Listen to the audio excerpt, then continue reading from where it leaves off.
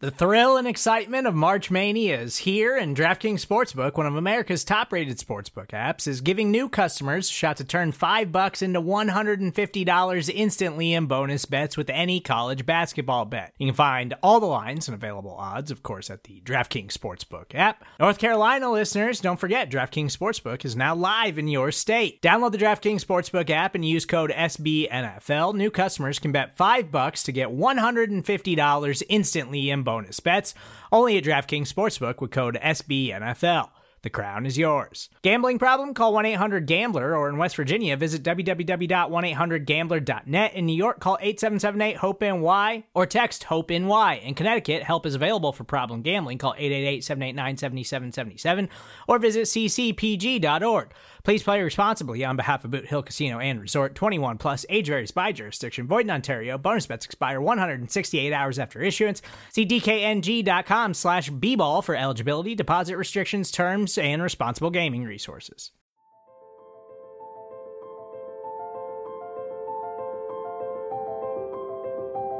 Michael Kist. You caught me not listening again? Benjamin Solak. You never listen! It's the Kist and Solak Show. Presented by SB Nation and Bleeding Green Nation.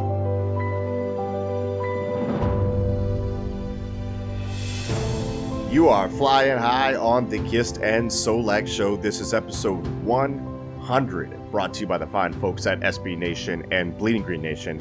I'm your host, Michael Kist. Follow me on Twitter at MichaelKistNFL. Follow my work at BleedingGreenNation.com. As always, joined by the best doggone co-host in the game, Hello. Mr. 9-Year Streak Without a Bad Day. Follow his work at DraftNetwork.com. Follow him on Twitter at Benjamin Solak. That's S-O-L-A-K. Ben, happy 100th. How you doing, brother? I'm well. A cheerful centennial to you as well. Love the word centennial.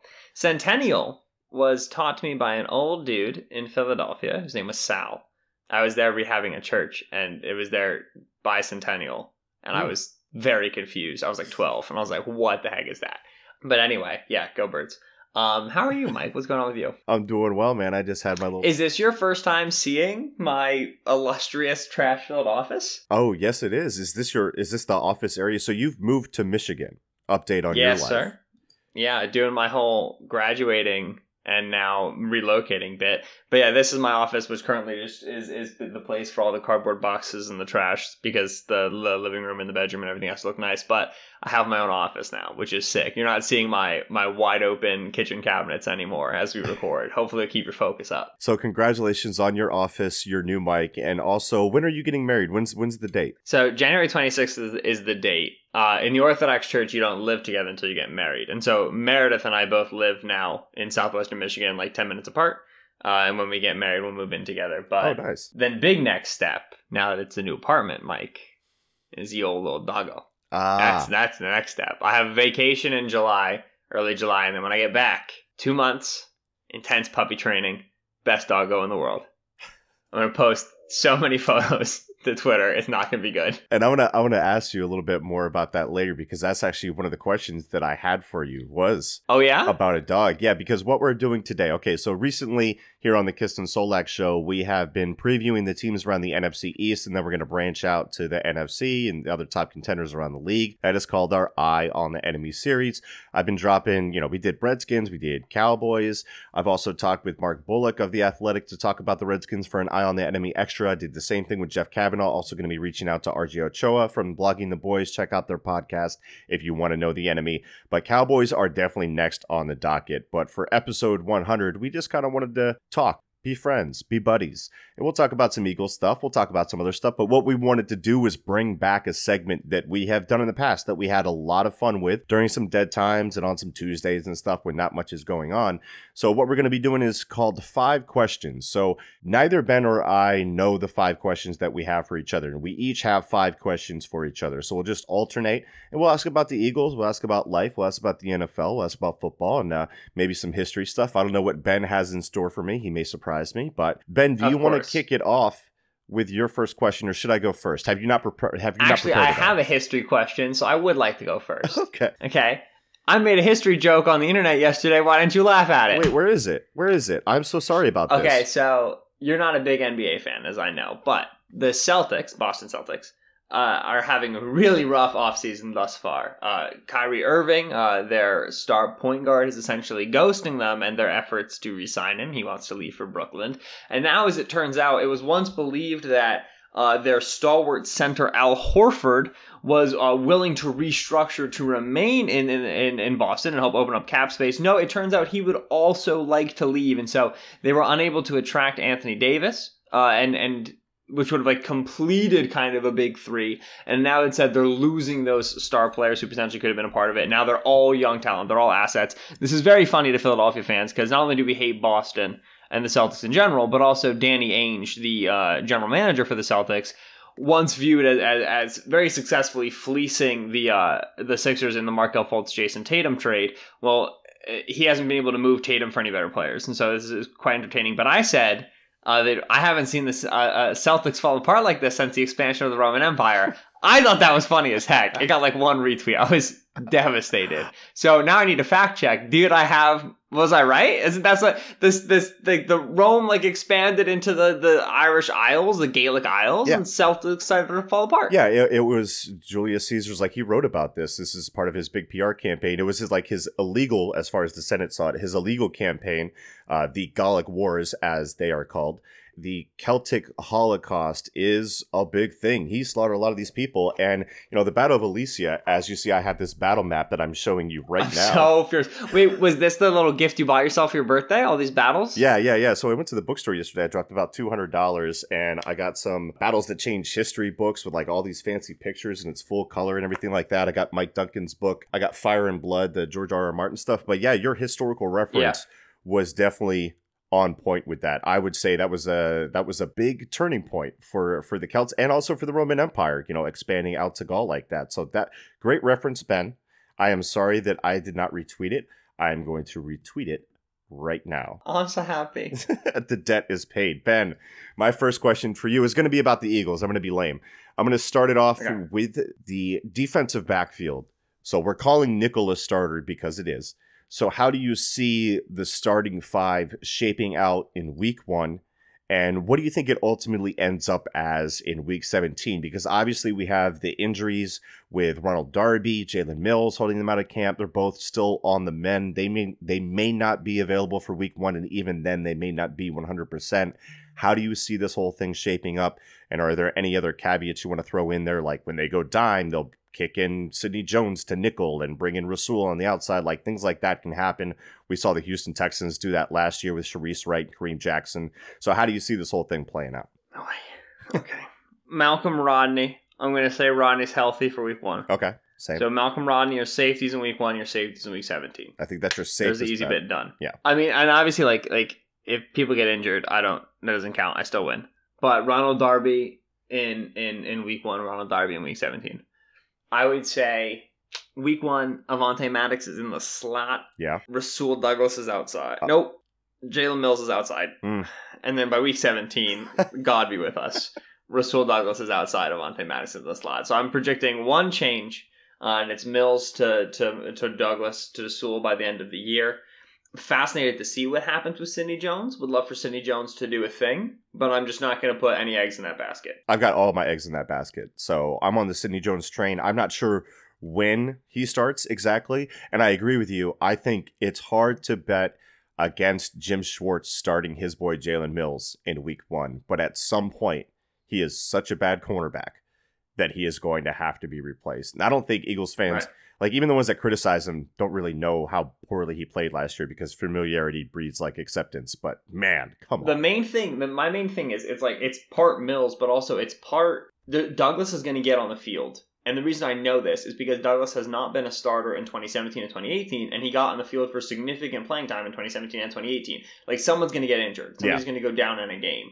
Douglas is going to get on the field. And even if it's not Mills, let's say Darby goes down for 4 games, Douglas gets out there. Well, when it's time for Darby to come back, my hope and my expectation is that Sewell will be playing well enough in year 3. He survived in year 1. He played better in year 2. He was playing starting, but low-end starting caliber corner in year 2. By year 3, if he gets a significant chunk of playing time, it's not just... spotty, so you kind of get into a rhythm and you get comfortable and you get a week's prep as a starter for a game. the hope and my expectation is that he's playing well enough that you have to question taking him off the field. Right. You see what I'm saying? Mm-hmm. And that's how I think, so it's part Mills, but also it's part, I don't think the next time Douglas gets his hands on a starting job, whether it's out of camp or in injury reserve, filling in, I don't think he gives it up. That's fair. I think the light bulb comes on and he goes and crushes it. Ben, what's your second question for me? Yeah, I'll go Eagles as well because it's kind of related to the one you asked me. We've talked about this now for multiple years. Every offseason it gets rumored about and discussed. But with the way the league is going, with the hires that you saw last year in the coaching cycle, gun to your head, does Jim Schwartz ever get a head coaching job again in the NFL? Man, I think there's always going to be a big potential for a retread. This is a yes or no question, sweetheart. None of this, I think that. That's my move. No, I think he stays as a defensive coordinator for life. I don't think he ever branches out back to head coach. He may want that, and a team may want to retread him. I don't know if those stars align, and I think he's a better fit as just a defensive coordinator. Some Eagles fans wouldn't even say he's that. I would, but yeah. Yeah, the thing is, if you're going to hire a defensive head coach, which has not happened a lot, it happens once or twice a cycle. I would go with, you're already getting beat out by Chris Richard at this point. He's got to get the gig. So how many defensive coaches do you really see getting gigs with the way that things are going? Exactly. So number one, you're giving Schwartz his second shot, whereas with other guys could be their first shot, which could be anything, could be a boat sort of a situation, right? The mystery box is always very enticing. Right. So already we kind of know what Schwartz was as a head coach. So there's that. That's number one. Number two, it took Vic Fangio 5+ years of incredible defensive consistency. He's freaking brilliant. To get a head coaching gig, and he got a non-desirable Denver job, and it wasn't even viewed as a great hire. You know what I mean? You've got to be consistently great on defense regularly to the point where, when the Bears made the playoffs and the Bears won the NFC North, they obviously underachieved in the playoffs. Can't remember who they lost to, but anyway. When they underachieved in the playoffs, even then, it was viewed that the Bears defense was the unit that brought them to the playoffs. Right.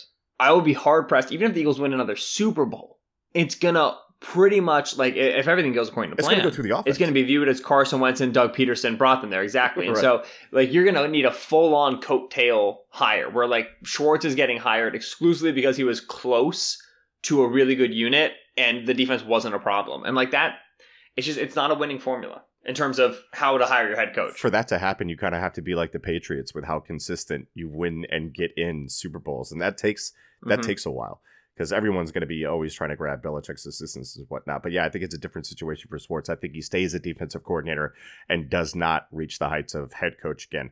My second question for you, Ben, you were asking for book suggestions the other day as we got into the summer. What did you end up getting? What have you read or are reading? When I asked that question, I finished Stephen King's On Writing, which I would recommend for anybody who likes reading to read, and especially anybody who, if you want to write about anything, football, if you want to write long books, whatever it is, it's just very fun, good read. And it's cool for me because I really like how Stephen King writes, but I'm not the biggest fan of his genre. Right. I do not like horror-y stuff. It gets me queasy. So it's really fun for me to read and his pacing and his style, which I love tremendously, without that subject matter. I went fiction and I read Kurt Vonnegut's Cat's Cradle, which I'm a huge Vonnegut fan. He's my favorite author. Cat's Cradle, my second time through. It's not Slaughterhouse-Five. It's honestly I would obviously even put Mr. Rosewater above it as well, but Cat's Cradle is very good. So a big fan of Vonnegut. I currently have Water for Elephants by, and I might make noise as I lean, Sarah Gruen, which my sister is a English teacher, middle school, and she's a huge fiction reader. And so she very strongly recommended Water for Elephants for me. We actually went to a book fair together in Chicago a couple weeks ago, and I bought the entire Lord of the Rings set for $7. You know what I mean? I just stacked up on books I already own. Nonfiction right now, I'm reading 2 books. I'm reading Crunching Numbers, which is by the Over the Cap team, as I continue my efforts in learning more about the Cap of the Seasons. Nice. That's my football book. And then my non-football book is a book called Algorithms to Live By, which is by Brian Christian and Tom Griffiths, which apparently is a good extension off of Thinking Fast and Slow by Daniel Kahneman, which I think should be mandatory reading for adult human beings. Daniel Kahneman and Amos Tversky are 2 developmental psychologists, which is what I studied in school, who basically are viewed as the father of biases research. And biases research now has grown into a massive part of pop psychology and modern psychology, especially in terms of public writing and, for me specifically, in doing evaluation work, how we evaluate players and what biases go into that. Obviously, like racial bias is a huge part of that. School bias, if you want to talk about like scouting the helmet, is a massive part of that. Loved that, and apparently Algorithms to Live By is a good extension off of that. Nice. And so I just started those. But I always have a rotation. I'm always reading a football book, a fiction book, and then a nonfiction, non-football book. And so those are the 3 that I'm in right now. I like that rotation. If I had required reading for any adult, it would actually be the 48 Laws of Power by Robert Greene. Not because you should take and apply the lessons in there, but you should know that people are taking and applying those lessons to you in office politics. And so interesting. So you you read my tweet about book recommendations and then did not tell me a book that you think all adults should read. That's cool. 48 Laws of Power by some dude named Greene. Okay. I gave you 3 suggestions. I gave you The Tin Drum by Gunter Grass. I gave you hold on. This is a noisy podcast. Right, but the reality is that I ask for the book list recommendations when I have like 10 books on my list, and so like I ask for recommendations, and then I get to them like 4 months later. Yeah. You know what I mean? But anyway, go ahead. Yeah, no, and I also gave you The Master and Margarita by Mikhail Bulgakov. Bulgakov. Yeah. Wait, you gave me a Bulgakov book? Yeah. I didn't even notice that when you gave it to me. Bulgakov is a classic in Russian literature, baby. He's amazing. Mikhail Bulgakov. You have to read. I'm The Master. I'm a Chekhov guy and a Solzhenitsyn guy myself. My great grandfather was boys with Solzhenitsyn. Oh, really? They chilled. I almost grabbed the Gulag Archipelago. Yeah. So my great grandfather was a pretty prominent Russian Orthodox priest at the time at which Solzhenitsyn was writing about kind of the resurgence of Orthodox Christianity in Russia. And so they chilled, they chatted. There's a photo of my great-grandfather and great-grandmother with Solzhenitsyn just like, what's good? Like, selfie. So that's cool. So we'll get to questions 3, 4, and 5 after the break here on the Kist and Solak Show. You're relaxing here on a easygoing, easy listening Kist and Solak Show. We'll get to some more Eagles talk, some more NFL talk probably throughout these questions. But stick with us here at the Kist and Solak Show as we celebrate episode 100. We'll be right back. Support for this show comes from Sylvan Learning. As a parent, you want your child to have every opportunity. But giving them the tools they need to tackle every challenge, that takes a team. Now more than ever, educational support tailored exactly to what your child needs can make all the difference. That's why parents have trusted Sylvan Learning for 45 years as the ultimate teammate in their child's educational journey, instilling in them a love for learning and a passion for reaching the next level. And Sylvan's Insight Assessment can identify gaps in learning and areas that could be of concern for your child. It's a 360-degree view into your child's learning that you can't find anywhere else, and helps ensure that your child didn't miss something in school that might put them at a disadvantage in the future. And right now, it's the best price of the year at $29. Go to sylvan29.com to learn more and get your child's assessment for only $29. That's SYLVAN29.com. And we are back on episode 100 of the Kist and Solak Show here on BGN, brought to you by the fine folks at SB Nation. I'm Michael Kist here with Benjamin Solak. Ben, question number 3 for me. As we go through 5 questions, what do you have for me? Oh, I thought you were about to give me yours. And I was like, I didn't know it was a snake draft. General open question here. Yeah. But firstly, happy birthday. Thank you. Which we didn't do at the beginning of the show, but Mike's birthday was on Tuesday. And secondly, what did you do for your birthday? / our good friend of the show, Bryce Rossler of Sports Info Solutions, spent the entire day like antagonizing you and I think teasing you for being 40, claiming you were 40. I don't actually know how old you just turned, to be honest. But all I know is that usually if I Slack/DM Mike in the morning, it gets answered pretty quickly. And the morning of your birthday, it was into the afternoon. And so I imagine you had a good, fun day for your birthday, or maybe the night before. How was your birthday? My wife asked me what I wanted to do, and we really don't get a whole lot of time away from the kids or anything like that, or get to do any like cheap dates and whatnot. So we went mini golfing. We went a little putt golf. I love mini golf. I know, it's awesome. So we went there. There were 64 kids there. So we rerouted to the bookstore where we spent $200 on books. And I got all the books I talked about at the front of the show. So we spent some time there. And then we went back to the putt place because we would not be denied. And we played a round of 18. And I won. I won by 2 strokes. I just want to put that out there that I beat my wife in putt-putt golf. Very proud of that. Right. Important to note. And I am turning 35. And the funny thing about Bryce's thing is that no one would believe me if I tried to combat him anyway, because it would just be like I was mad online. I knew he was going to hit me with a barrage of things. Like John Barchard hit me up first thing. I'm like, I know Bryce reached out to him. I'm sure Bryce reached out to you as you showed me his DM saying he hoped I would be annoyed all day. But no, it was great, man. I got back to the house. I read some. Again, I'm 35, not 40. That's a very important note. I'm aging worse because, as Bryce says, I drink and smoke cigarettes, and that's bad for you. And I should probably stop and should be stopping soon. But yeah, no, I mean, just a relaxing day, reading at the house, watching some shows. I finished season 1 of Big Little Lies with the wife as well. Yo. Amazing. Get shows. Caught up on season 2 so we can chat. You're like Triple M, man. You said it to me the other day, and it's so funny, the similarities between you and her. I when she says things, I hear my mother. My mother and I are very similar. It's a really tough experience for me, but it's very entertaining. So yeah, I had a great birthday, and I appreciate you asking me. I'm waiting on your gift. Number 3, question for you, Ben. As he makes faces over there. You can only place a bet on one team to win the Super Bowl. Who is that team, and why is it the Chargers again? Why do you keep doing this to yourself? Well, firstly, it's definitely the Eagles. You can't say the Eagles. We're taking the Eagles out of this. That's the homer pick. Okay, whatever. Well, I wouldn't actually be the Chargers. The thing is that it's like every year the Chargers roster is good at this time of year because no one's gotten injured in training camp yet. Right.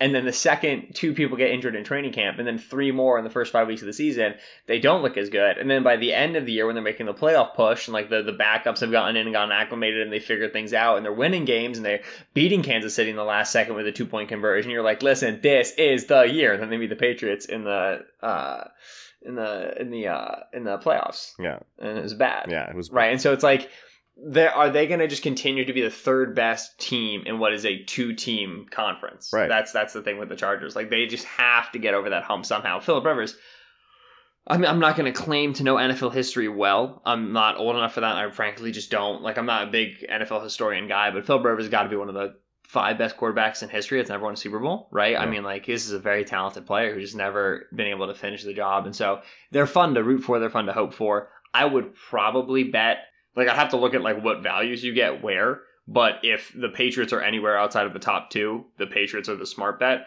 The other bet that I would think of making is the Chiefs. I don't want to bet anybody in the NFC because simply the conference is too good. Right. To the point where there's you expect at least 3 really tight competitors, and there's just too much variance there in terms of, like, New Orleans would have been a really smart bet last year, and a missed defensive pass interference call makes you lose that bet, ? Like, we don't know if they beat the Patriots, but you know, like, it's that tight of a conference. Whereas the AFC, like, I can be pretty sure I can tell you that I can pick the 2 teams right now are going to show up in the conference title game, and so that's a much smarter bet. So Patriots and Chiefs. Yeah, I like the Chiefs bet there as well.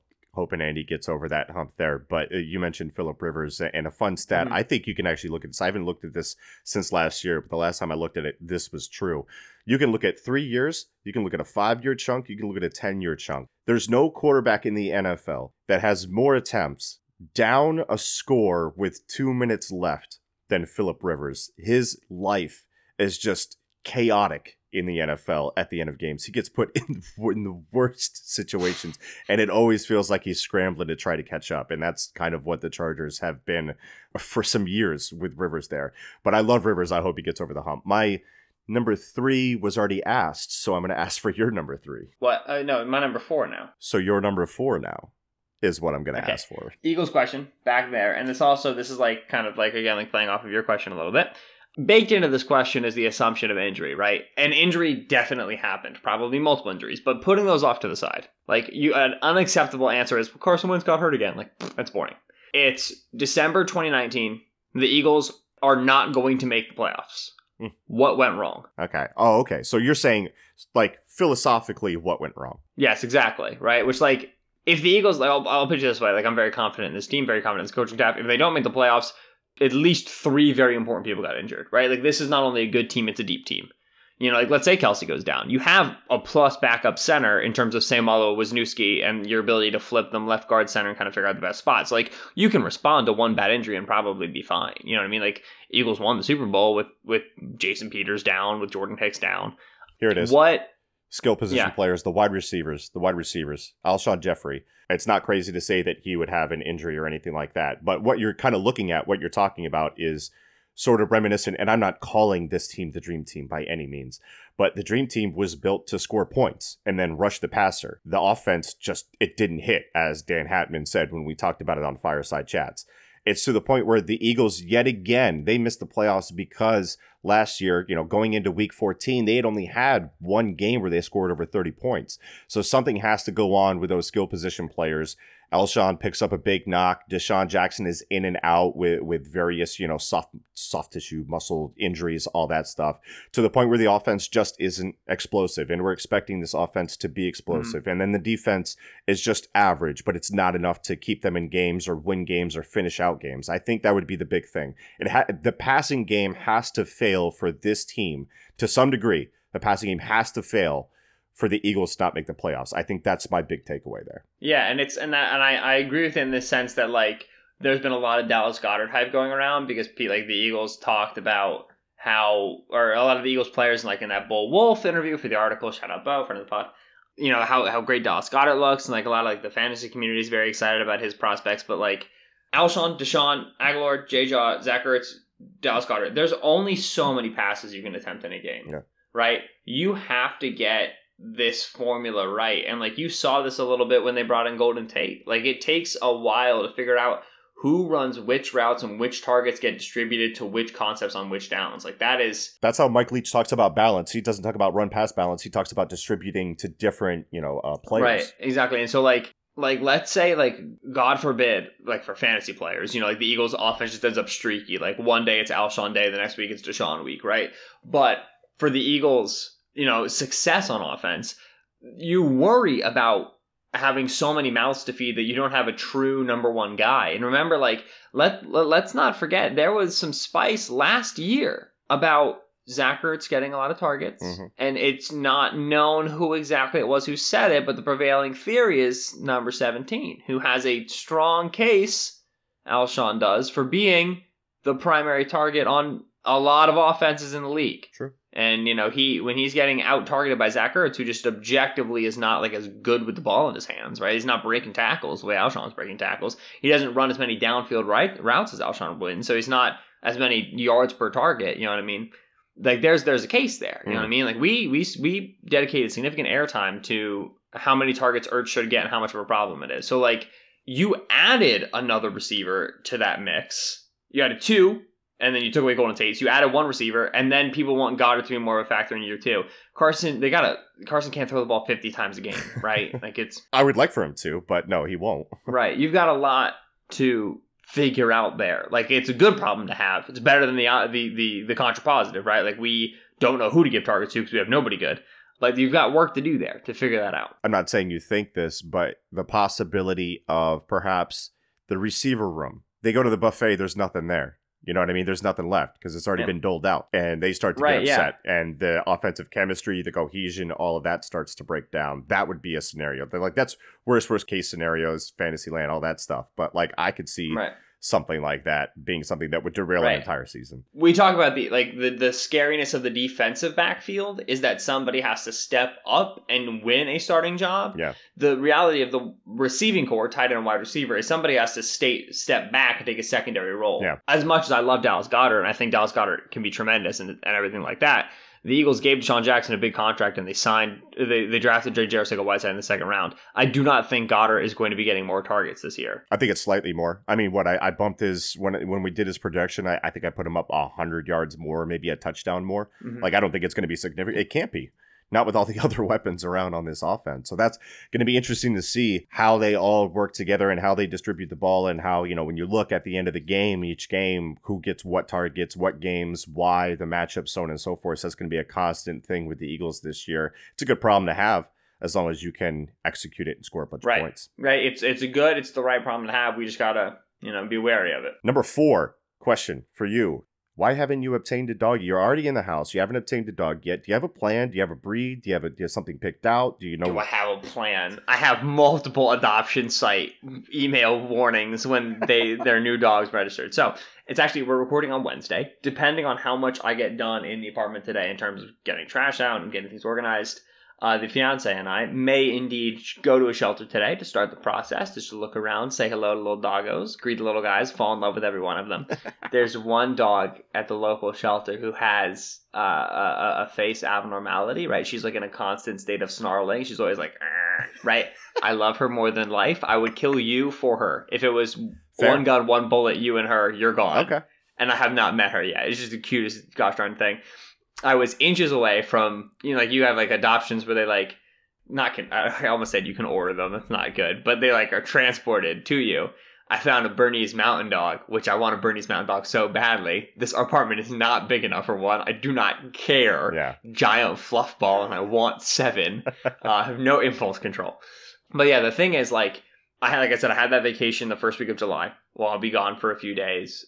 And then when I come back, I have no real long vacation scheduled for the rest of the summer. And then I'm on the road a lot for the season, obviously. But I have that 2-month window. And so that's where we want to adopt so that I can be home to puppy train. And so that'll be probably when it happens. But we're going to start the process this week because adoption processes typically take a couple of weeks. Breed-wise, the only thing I'm worried about is there's a lot of hound mixes in this area, and I grew up with a hound mix, and when they want to be loud, they don't shut up. Mm-hmm. And that's obviously inconvenient for apartment living in general, but also sometimes I talk on podcasts. I don't know if you knew that. And so, like that can be tricky, sure. Obviously. And so I'm worried about that. But there's a fair number of like lab mixes and terrier mixes that are super cute. The problem is I keep on looking on these sites, falling in love with the dog, and then it gets adopted because it's like I can't. Yeah. I still have a time frame here. So there's already 3 dogs that have gotten away, but Phil is still up. I posted Phil's photo on Twitter. Phil is an Amstaff mix, and I love Amstaff Terriers, who wore a tie for his adoption photo. Oh, come on. He is the most precious, stately fellow that has ever been. I feel he'll just wait at my door and welcome guests wearing like little tux. Yeah. He's so freaking cute. Nice. But yeah, no, I'm gonna be getting a puppy within the next couple weeks. It's locked in. I gotta make a news indent. Puppy Watch 2019. We're doing that. We're giving you updates. Ben, your last question for me. What is it? Okay, my last question for you is: we have the house to ourselves because BLG, speaking of vacations, is gone. And so I don't know if he's listening to this podcast or not. Right. It's like a casual podcast. No Eagles real news. So I don't really think he has to. So he forever rain, obviously. But what should we do? I feel like we need to do some foolishness. I think there needs to be some sort of like daddy's away, right? There's got to be some sort of headline we can make or something. Like I remember I went on vacation for a job and I came back and my desk was all saran wrapped and like everything was individually wrapped. Right. Bubble wrapped, everything. Like, because I'm technically deputy editor, right? Like with massive scare quotes around it. Yeah. And so like people are asking me like, hey, do you think this headline's good? And I'm like, I don't know. Like I don't speak SEO the way BLG does, right? Like it's like a second language to him.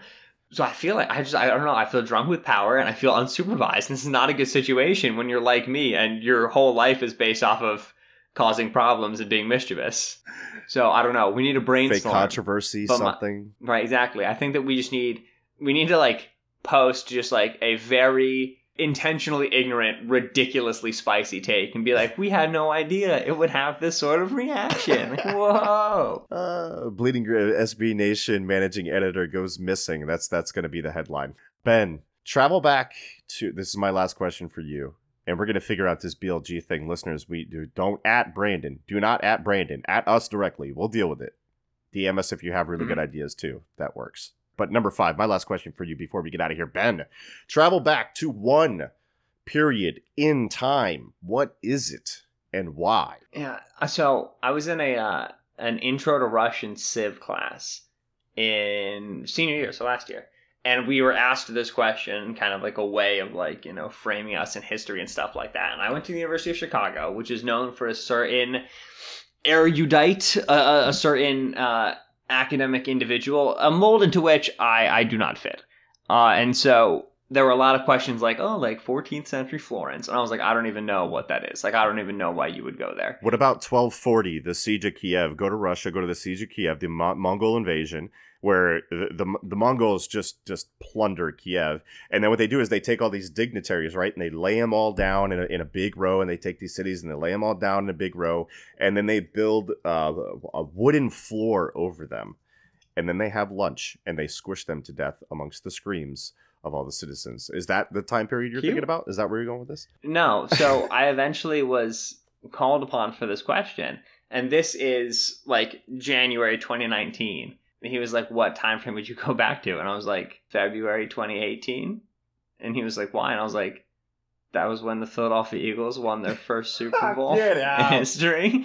And just the entire class looked at me like, how are you even allowed in this building? And I was like, because I just do not care. Like, that was like, to me, like, that's, if I could go relive a moment, that would be it. That's incredible. But predating you, Homer.